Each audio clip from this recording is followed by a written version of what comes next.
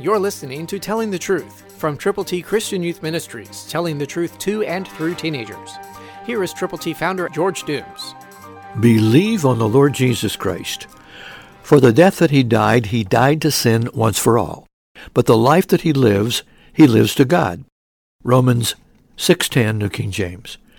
What wonderful promises are in that little verse of Scripture. And that's why we've put together God's ABCs, so you can share the plan of salvation with people who need to know how to get to heaven. We're so thankful for all who have called and received copies of God's ABCs and have given them to others. But if you're not one of those who has called yet, then this is your time to do it. 812-867-2418. God can make you usable, and he can use you to reach someone who needs to know how to get to heaven.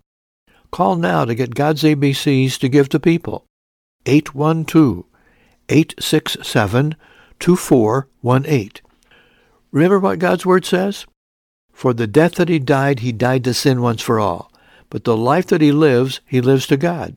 Because that is so true, there are people out there who can live and not die. I'm talking about eternal death. I'm talking about the gift of God, eternal life. So tell someone. Call to get God's ABCs to give to someone for whom you are concerned. Call now, 812-867-2418. Christ through you can change the world.